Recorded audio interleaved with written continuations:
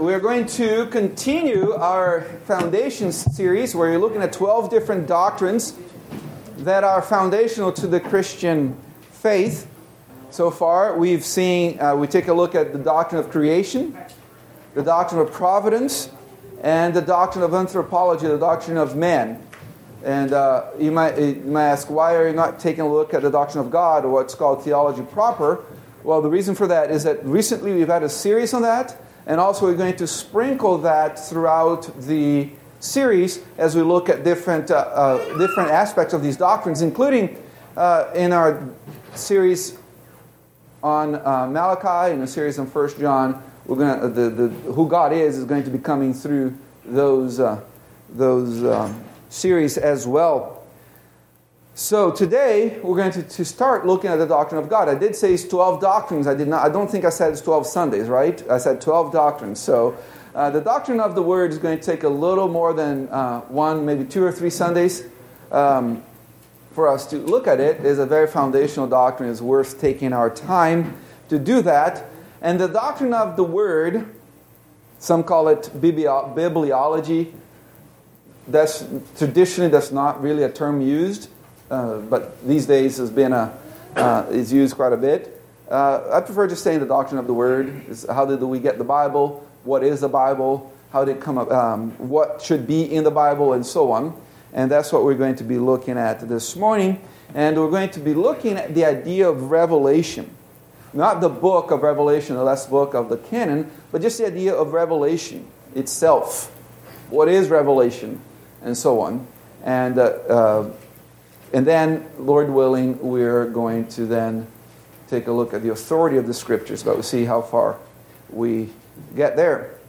Now, the word revelation carries with it the idea of unveiling of something not known before. When something is revealed, it wasn't known before, and it's being unveiled to those to whom that message is intended. In the theological sense, revelation denotes God's revealing His character, purpose, and will to His creation. The manifestation of God is something that He initiates, not something that men themselves find. So revelation is God's unveiling of Himself to creation as a whole, initiated by Him, because otherwise we would not be able to know God.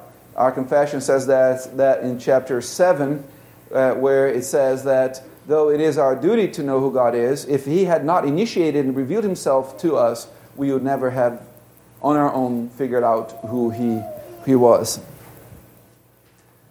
So not only did God create us in His image, but also out of His infinite mercy and compassion, He chose to reveal, to disclose Himself to us, and which He did not have to do. You know, we take for granted that we know God, but God did not have to reveal Himself to us. It's out of His mercy, compassion, and grace that He does that for us.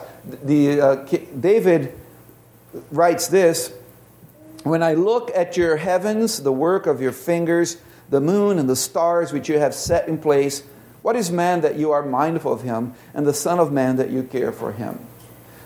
You have heavens revealing God, and you have little David probably still as a shepherd boy, maybe laying on a grassy hill in the evening as the sheep are laying down on the green pasture, and he looks up in the dark night in the Judean wilderness, and he sees all the stars and the planets and the moon, and he recognizes, because that God had opened his eyes, that God made all that. Those are God's stars, those are God's heavens, and they speak about God.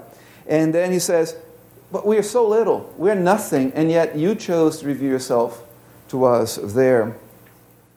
The Encyclopedia of Early Christianity defines revelation as this: humanity discovers God only as he chooses to make himself known. More than just the providing of information about who God is and what he does, revelation is an encounter with God, and thus has a redemptive purpose. And I would add, has a redemptive purpose or a damning purpose. Does it make sense? Because the heavens declare the glory of God, and if we don't respond to that sort of revelation, which everybody is able to see, then condemnation is the result. Even with the preaching of the gospel, remember what Paul says in the Corinthian letters, that he preaches the gospel to all people, and the gospel always has an aroma, has a smell, and to some is the aroma of life, and to some is the aroma of death there. Now, revelation is that. So revelation is the disclosing of God, but it's important that although the scriptures are the revelation of God, as the disclosing of God, we must not lose sight that everything that the scriptures say happened actually happened. Why am I saying that? One of the most influential theological movement of the 20th century said that what mattered is that the Bible revealed God, not that the Bible was a historically accurate book. It didn't matter if Jesus actually lived. It didn't matter if Jonah actually was eaten by a big fish. It didn't matter if Abraham really left Ur of the Chaldees into Palestine. What really matters is those things disclose God. And that's not what the Bible says about itself. The Bible says that it is accurate. It is a revelation disclosing of God, but in accurate terms. It actually happened. This theological movement that describing is one that became known as Neo-Orthodoxy. Karl Barth, Rudolf Bultmann, Emil Brunner will be the three biggest names. Bonhoeffer, the one that everybody's schooled to quote. Had he not died the way he did, he would be listed with the heretics, because he didn't believe in the inspiration of the scriptures, he didn't believe in the historically accuracy of the scriptures, and so on. And what they said is that what is important is that it reveals God, not that things actually happened. And that's not what the Bible teaches. Any questions before we continue? All right. So, and God's revelation comes to us through covenants. He chose to do that in that way. We're going to set aside for a moment the idea of general revelation. We're not going to talk about creation as a display of God and so on. We're just going to focus on God's special revelation found in His Word, and particularly through His covenants. John Battle, the theology and New Testament professor at Western Reformed Seminary, says, "A remarkable thing about the way God has revealed Himself to us is that He has never given us exoteric lectures about His person to satisfy our intellectual curiosity, but He always has addressed us in the context of our responsibilities to Him and His promises or threats to us. In other words, His revelation has come to us in the form of covenant." Do you realize that the Bible that doesn't spend a lot of time talking about who God is? I don't know if you ever thought about that. There's a very small percentage of the Bible that talks about who God actually is. The Bible itself begins with the assumption of God, doesn't it? In the beginning, God created the heavens and the earth. It doesn't say in the beginning there was this being, and this being was awesome, and this is... It just starts with the assumption that God exists. Our confession acknowledges that in chapter 7, paragraph 1, says the distance between God and the creature is so great that although reasonable creatures do owe obedience unto Him as their creator, yet they could never have any fruition of Him as their blessedness and reward, but by some voluntary condescension of God's part, which He hath been pleased to express by way of covenant. So He expressed Himself, reveals Himself in the way He deals with us and with Himself. That's the idea of covenant. So we find this revelation of God in the covenant of grace, the covenant of redemption, the covenant of works, the covenant with Adam, which is the covenant of works, the Noahic covenant, the covenant with Abraham, Moses, the covenant with David, the new covenant. All these are revelation of who God is, His being, His character, and what He expresses and what He expects of us.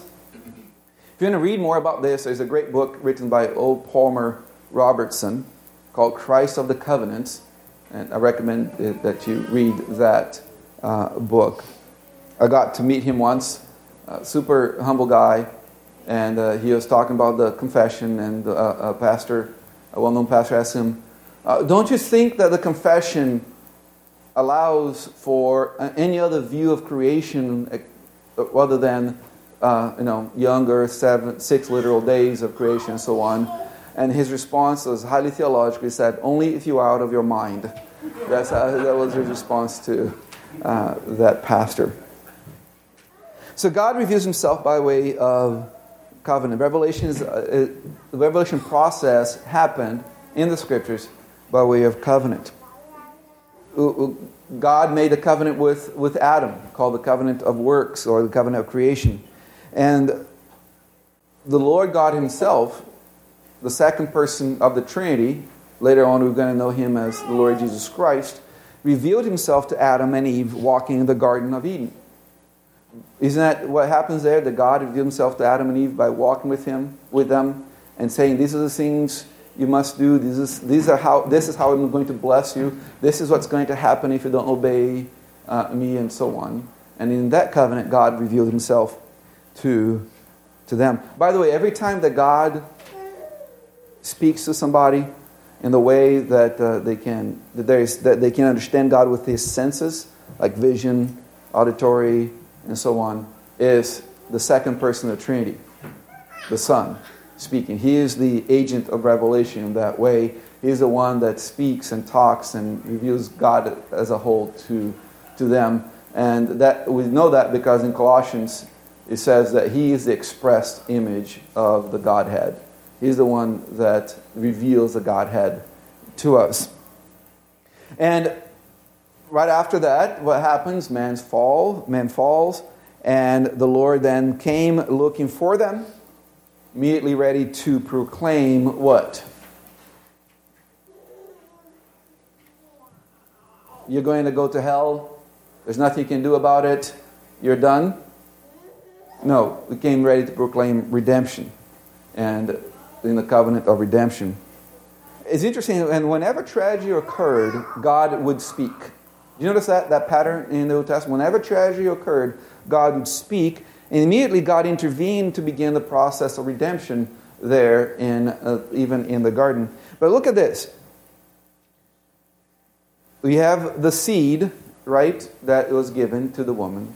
The process of redemption begins with that seed in Genesis 3:15. We have the seed of the woman is going to crush Satan's head. And from that seed, a race comes, the Shemites. Remember, after the issue with Noah, the oldest son was cursed, so Shem became the one through whom God would choose a people. And from the race, an heir, Abraham, who was a Shemite, and eventually we dropped the H and became a Semite. Abraham, who was a pagan, was called out of Ur of the Chaldeans, and it was promised that the God through him would bless all the nations. And from Abraham a nation came, Israel. And from Israel the kingly tribe, Judah. You see that in Genesis 49. And then from the kingly tribe, the family of Jesse. And from the family, the seed of Abraham and David would come. That's the Lord Jesus Christ.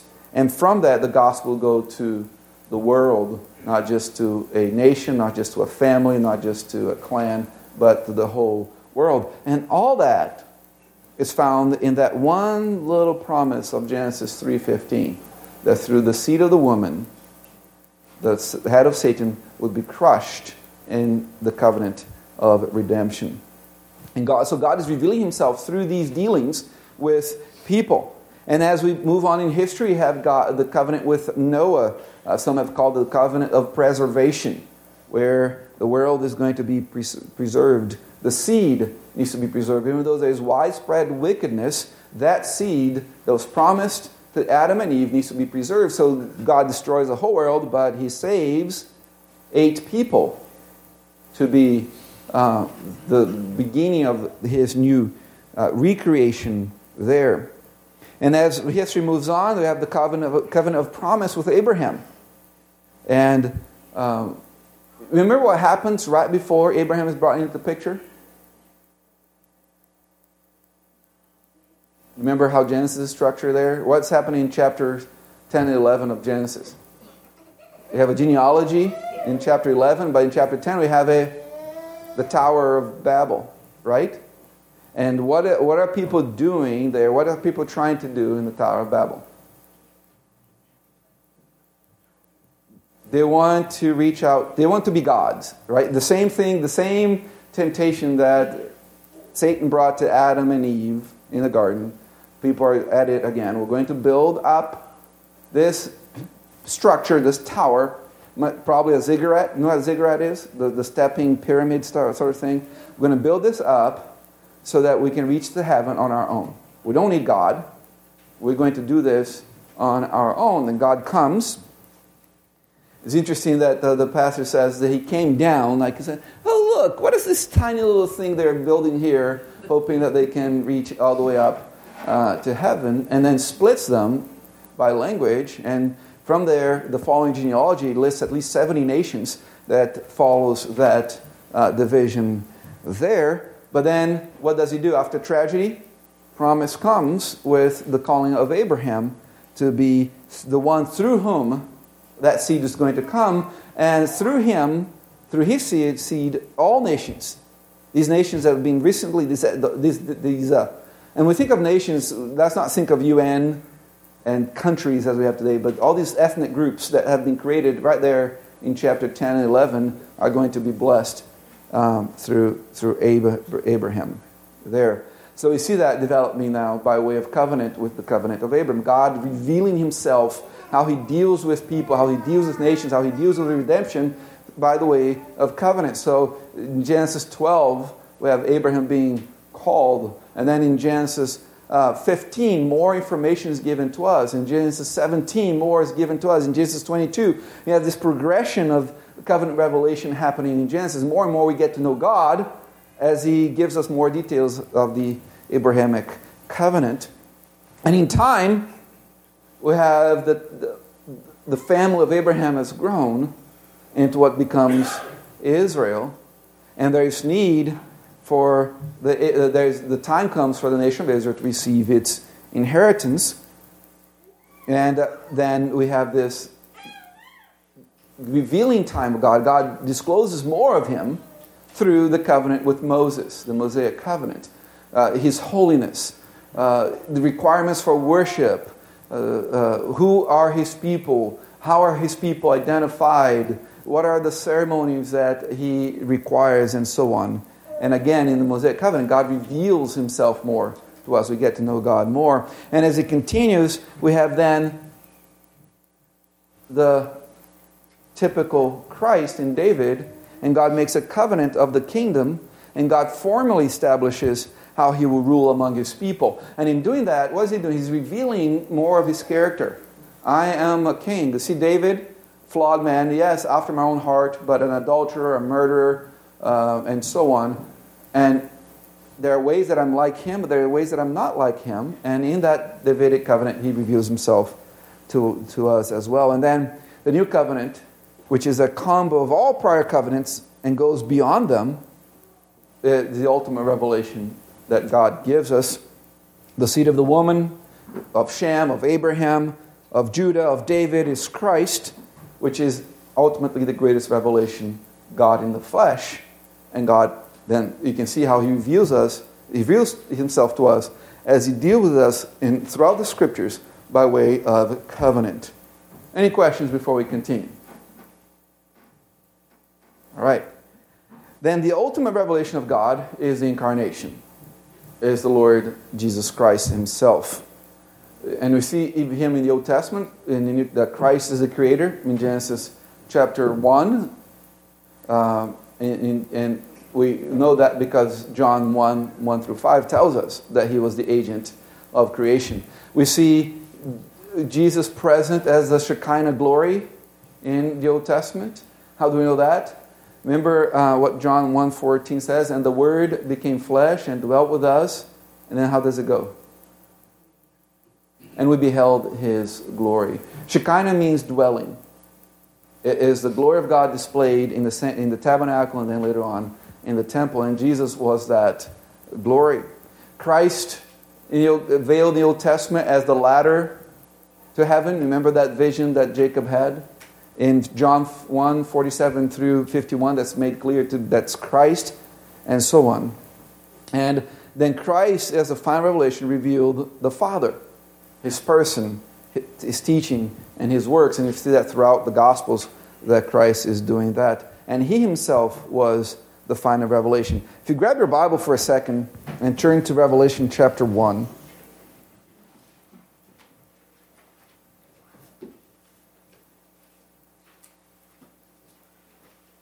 The book of Revelation chapter 1.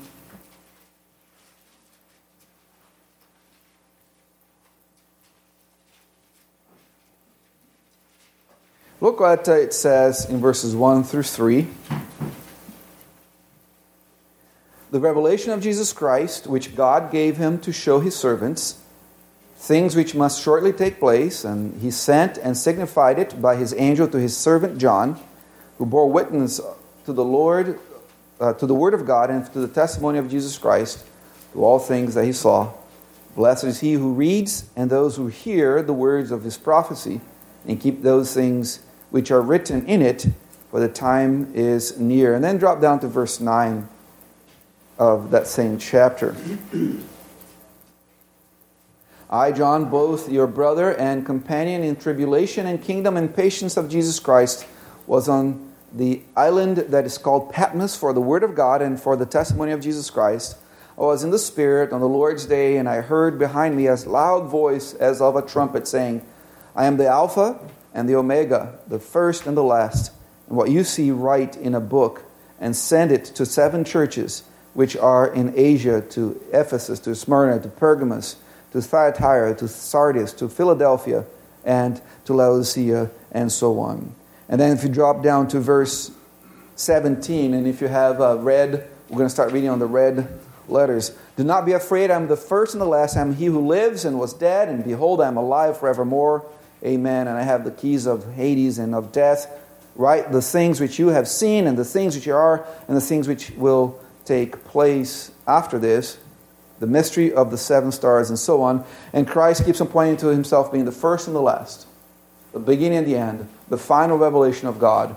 And no one can know God apart from knowing Jesus Christ, who is the ultimate and final revelation of God. Any questions on that? Okay.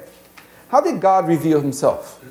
Now we're talking about the different modes of revelation. In Hebrews chapter 1, it says that long ago and at many times and in many ways, God spoke to our fathers by the prophets. So what are some ways that God spoke? Like literally, what are the modes that God used to give us the revelation that we have in the Bible? Rick? Dreams, okay. What else?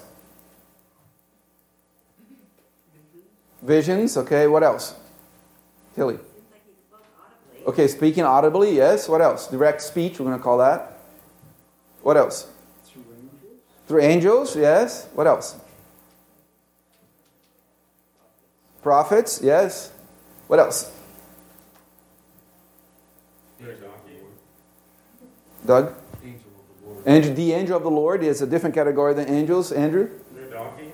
Through a donkey, yes. What else? Huh? The burning bush, yes. Though we'll probably put that on a direct speech, right? There. Yeah. Let's see. Yes, Rick. Are you also referring to His creation?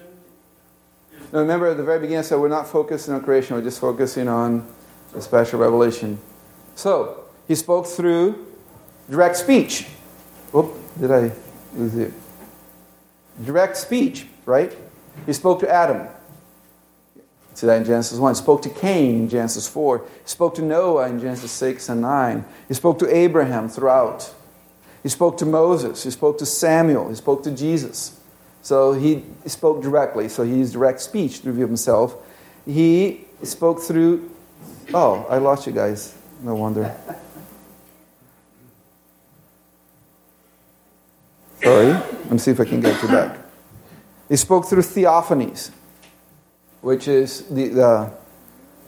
just the appearance of God in the Old Testament, especially the angel of the Lord.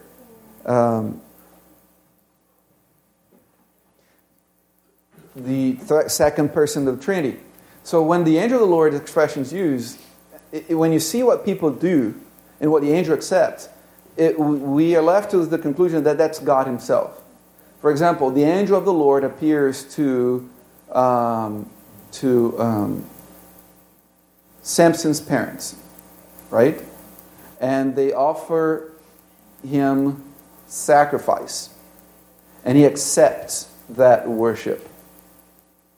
Angels don't do that. Remember Revelation when John dropped down to worship that angel? No, I'm just a servant like you are. Don't do that. And yet the angel of the Lord always accepted worship. So the angel of the Lord himself is a pre-incarnate appearance of the second person of the Trinity, the one that later on we'll call the Lord Jesus Christ. And that angel appeared to Abraham, to Jacob, to Moses, to Joshua, to Gideon, to Samson's parents. So we could say this is direct speech as well, but it's a different modality. It's not like a voice coming from heaven and not being able to see anything. There's some other senses involved in that when a theophany is involved. But dreams also, somebody mentioned that. Joseph had dreams. Remember how these brothers were super annoyed about his dreams. Pharaoh had dreams. Who else had dreams in the Bible that are kind of highlighted? Nebuchadnezzar, yes. Lois, you're doing so well today. No strikes. Yes. Who else? I think I heard another name. Jacob, yes. Daniel. Daniel, yes. Joseph. In the New Testament, Joseph Mary's husband as well. Another category was trances and visions. Can you think of anybody that was given a vision or a trance in the Bible? Peter, yes. Well, I heard another name. Samuel in the middle of the night, yes. We're not sure if it was a vision or actually a direct speech because it seems like he was awake when he got that. John, is that outside John? Yes. Ezekiel, yes. Isaiah, right, in Isaiah chapter 6, there as well.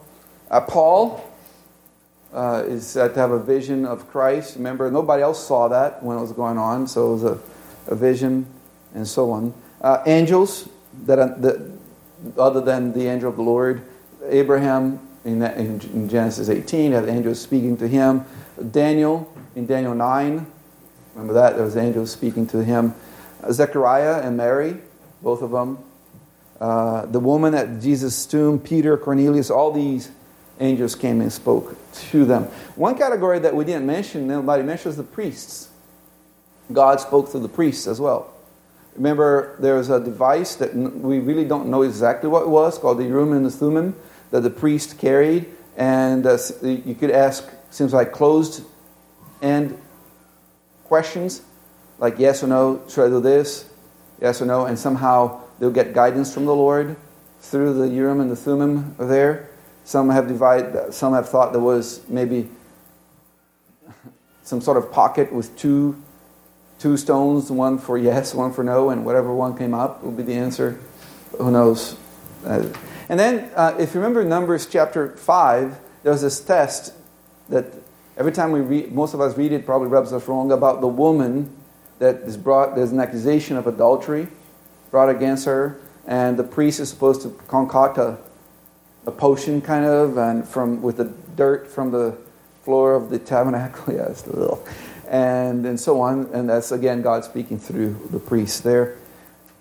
I don't think anybody mentioned that. Oh, no, there was a mention that prophets, and that's too many to list, right? The examples in the Bible of God speaking through prophets. And then in the Bible, we have mentions of acts of providence being revelation of God, of He's speaking to us. Can you think of acts of providence that in the Bible, not in extra biblical history, outside the Bible history, but in the Bible, where acts of providence are said, this is done as part of revelation of who God is. Manna? What about manna? Manna, right? Yes. And later on, in 1 Corinthians 10 says that the manna is like the bread of the sacrament and so on. So yes. What else? Flood. The flood, yes. Opening the Red Sea. The opening the Red Sea, as that's specifically mentioned in 1 Corinthians 10. What else? Plagues, yes, is that what he said too? Yes. Is also mentioned later on as being an act of, is a providential act of God, but is an act of revelation as well. There's even more kind of everyday, non-miraculous looking things that are also mentioned in the Bible as acts of God's providence that were done in order to reveal something about God and something about man. In Job, God's argument to Job is that he Right. all of these created things. Yes, and he does creation and providence, right? Because it talks about also the birthing of calves and the goats. So, and then I'm really trying to get somebody to say Jonah. Jonah. Thanks, Nick. Yes, yes. Remember the whole the vine, the worm, and those are all they're God did those things, but He did through the natural means. It was ordinary, and He's doing that to show something about Himself and show something about Jonah there as well. I got one. Yes, Tim. This is going to be good, guys. Moses holding his hand up and the day getting longer. So you have two passages conflated there. The day longer was Joshua, but the hand up was the battle over with the Amalekites, and and Aaron hold up the hands up of Moses. They have him sit on a rock, has his hands up, and as long as the hands are up, there's battle. They're winning. When it goes down, they lose. Up, they win, and so on. Yes, and Joshua is the one with the day getting longer. Carol.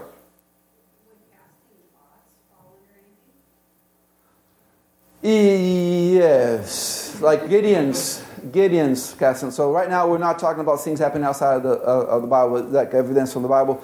And Gideon with the fleece, which is a sort of casting of lots, directing him and so on. Though I don't recommend that, but that was one way that God revealed what Gideon should do there.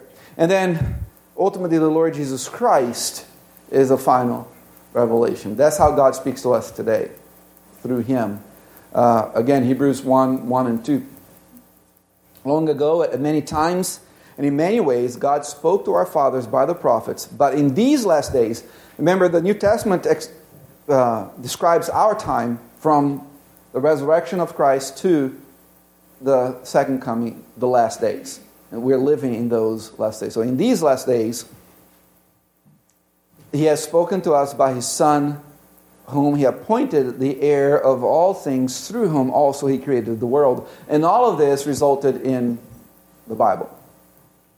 All these things we'll be talking about resulted in the Bible. Any questions before we continue? Jerry, almost called you Ken.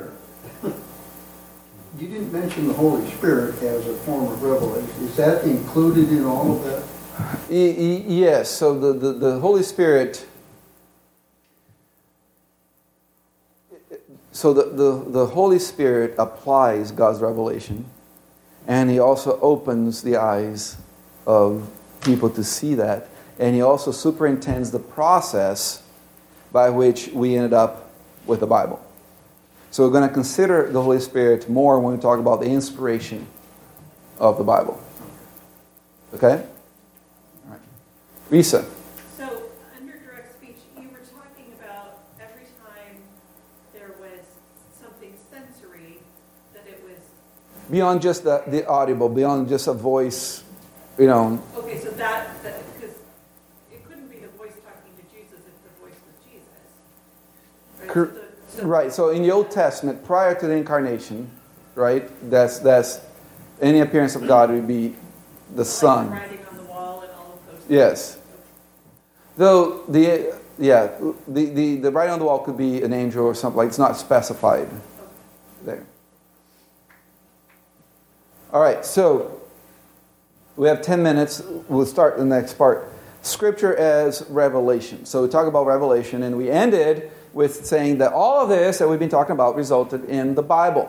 So let's consider the Bible as revelation. Have you noticed that what kind of logical argument am I making here?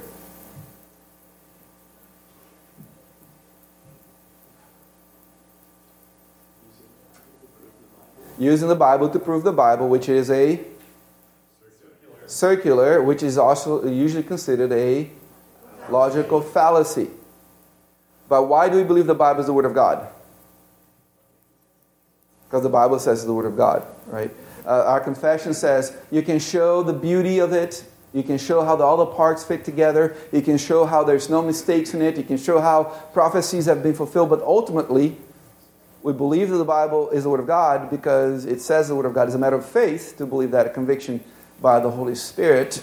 But for those of us who are convicted of that, we can see from the Scriptures that the Bible is the Word of God. So it is a circular argument. Yes, Andrew. I've read apologists who make a distinction between, I think the phrase is a vicious circularity and another type. Are those categories that you're at all familiar with? No. Okay. But the definition of circular argument is to use the thing to prove itself. So that's the classic definition of a circular argument. Well, God has spoken to mankind in many different ways. The things that God said and the events that surround them are documented in the Scriptures. But what about the Scriptures themselves? Are they the Word of God? Right? And that's where the circular argument comes in. We're going to use the Bible to show that the Bible considers itself the Word of God. It is a doctrine that's of major importance. I hope you see that the Bible is the Word of God.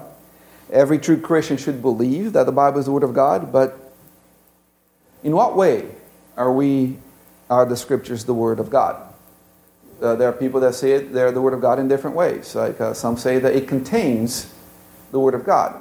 Like there are other things in here, and in the midst of those other things, you have the Word of God. Is that what the Bible teaches concerning itself? Others say that it is the Word of God as the Spirit works in you. So if you read John 1, if Lois reads John 1 and God speaks to her through John 1, then John 1 is the Word of God to Lois.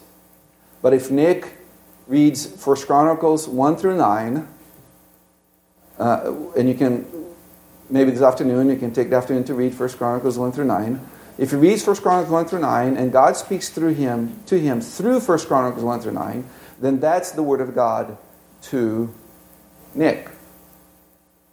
And some say that's what it means for the Bible to be the Word of God. And we say, how can it be? But that's a very prevalent view in evangelical circles. Now, what does that mean to me? It doesn't matter what it means to you. What does it mean? Period. Now, it may have different applications, but it only has one meaning. And that meaning is true whether you exist or not. So that's important to keep that in mind. So let's start by looking at the Old Testament witness to itself. What does the Old Testament think of itself? It uses authoritative expressions. Thus says the Lord, or the Lord spoke, is used over 2,000 times in the Old Testament. The word of the Lord, just in Isaiah, is used over 20 times. The word of the Lord came unto me is throughout Jeremiah and Ezekiel. So you see that the Old Testament itself thought pretty highly of itself. It considered itself to be the very words of God. And we see also this high regard for the words of the Old Testament in the commands to preserve the books. God commanded Moses to place the stone tablets in the ark of the covenant and the rest of the books besides the ark. And if these books were not the Word of God, would God have allowed them in the ark, in the Holy of Holies? No, the very way that they were supposed to be preserved indicated what they thought of itself. Are you following me with that argument? God wouldn't say, these books are junk, so be sure that you preserve them. That wouldn't make sense. Look at also the law, the Torah, authority, and blessing. Throughout the first 5 books of the Bible, it keeps on saying, this is the word of God, this is the authority. You need to follow it, and if you do it, you have a blessing. For example, in Deuteronomy 17, you have there the prerequisites of being a king, and one of the things that he must write down the entire book of Deuteronomy by hand, and remember exactly what it says, because that's authoritative. He must live by it. So it considers itself to be authoritative and to have blessings as well. The prophets in the Old Testament, they spoke authoritatively. For example, in 2 Kings 17:13, it says, "Yet the Lord warned Israel and Judah by every prophet and every seer, saying, Turn from your evil ways and keep my commandments and my statutes in accordance with all the law that I commanded your fathers, that I sent to you by my servants, the prophets." That is, when the prophets spoke, it was God speaking, and they had authority, and when the people of God did not follow the prophets, they were punished, they were disciplined, they were cursed. So the prophets spoke with authority as well. So the Old Testament saw itself with great authority. The Old Testament believed that the Bible was the Word of God, that the Old Testament was the Word of God. Any questions on that? That's the last thing we're going to see this morning. We'll start next week by looking at the New Testament also thought that the Old Testament was the Word of God. Any questions or comments before we close? All right, let's pray then. Father in heaven, thank you that you are good to us, that you give us your Word. We pray that we would rejoice in it.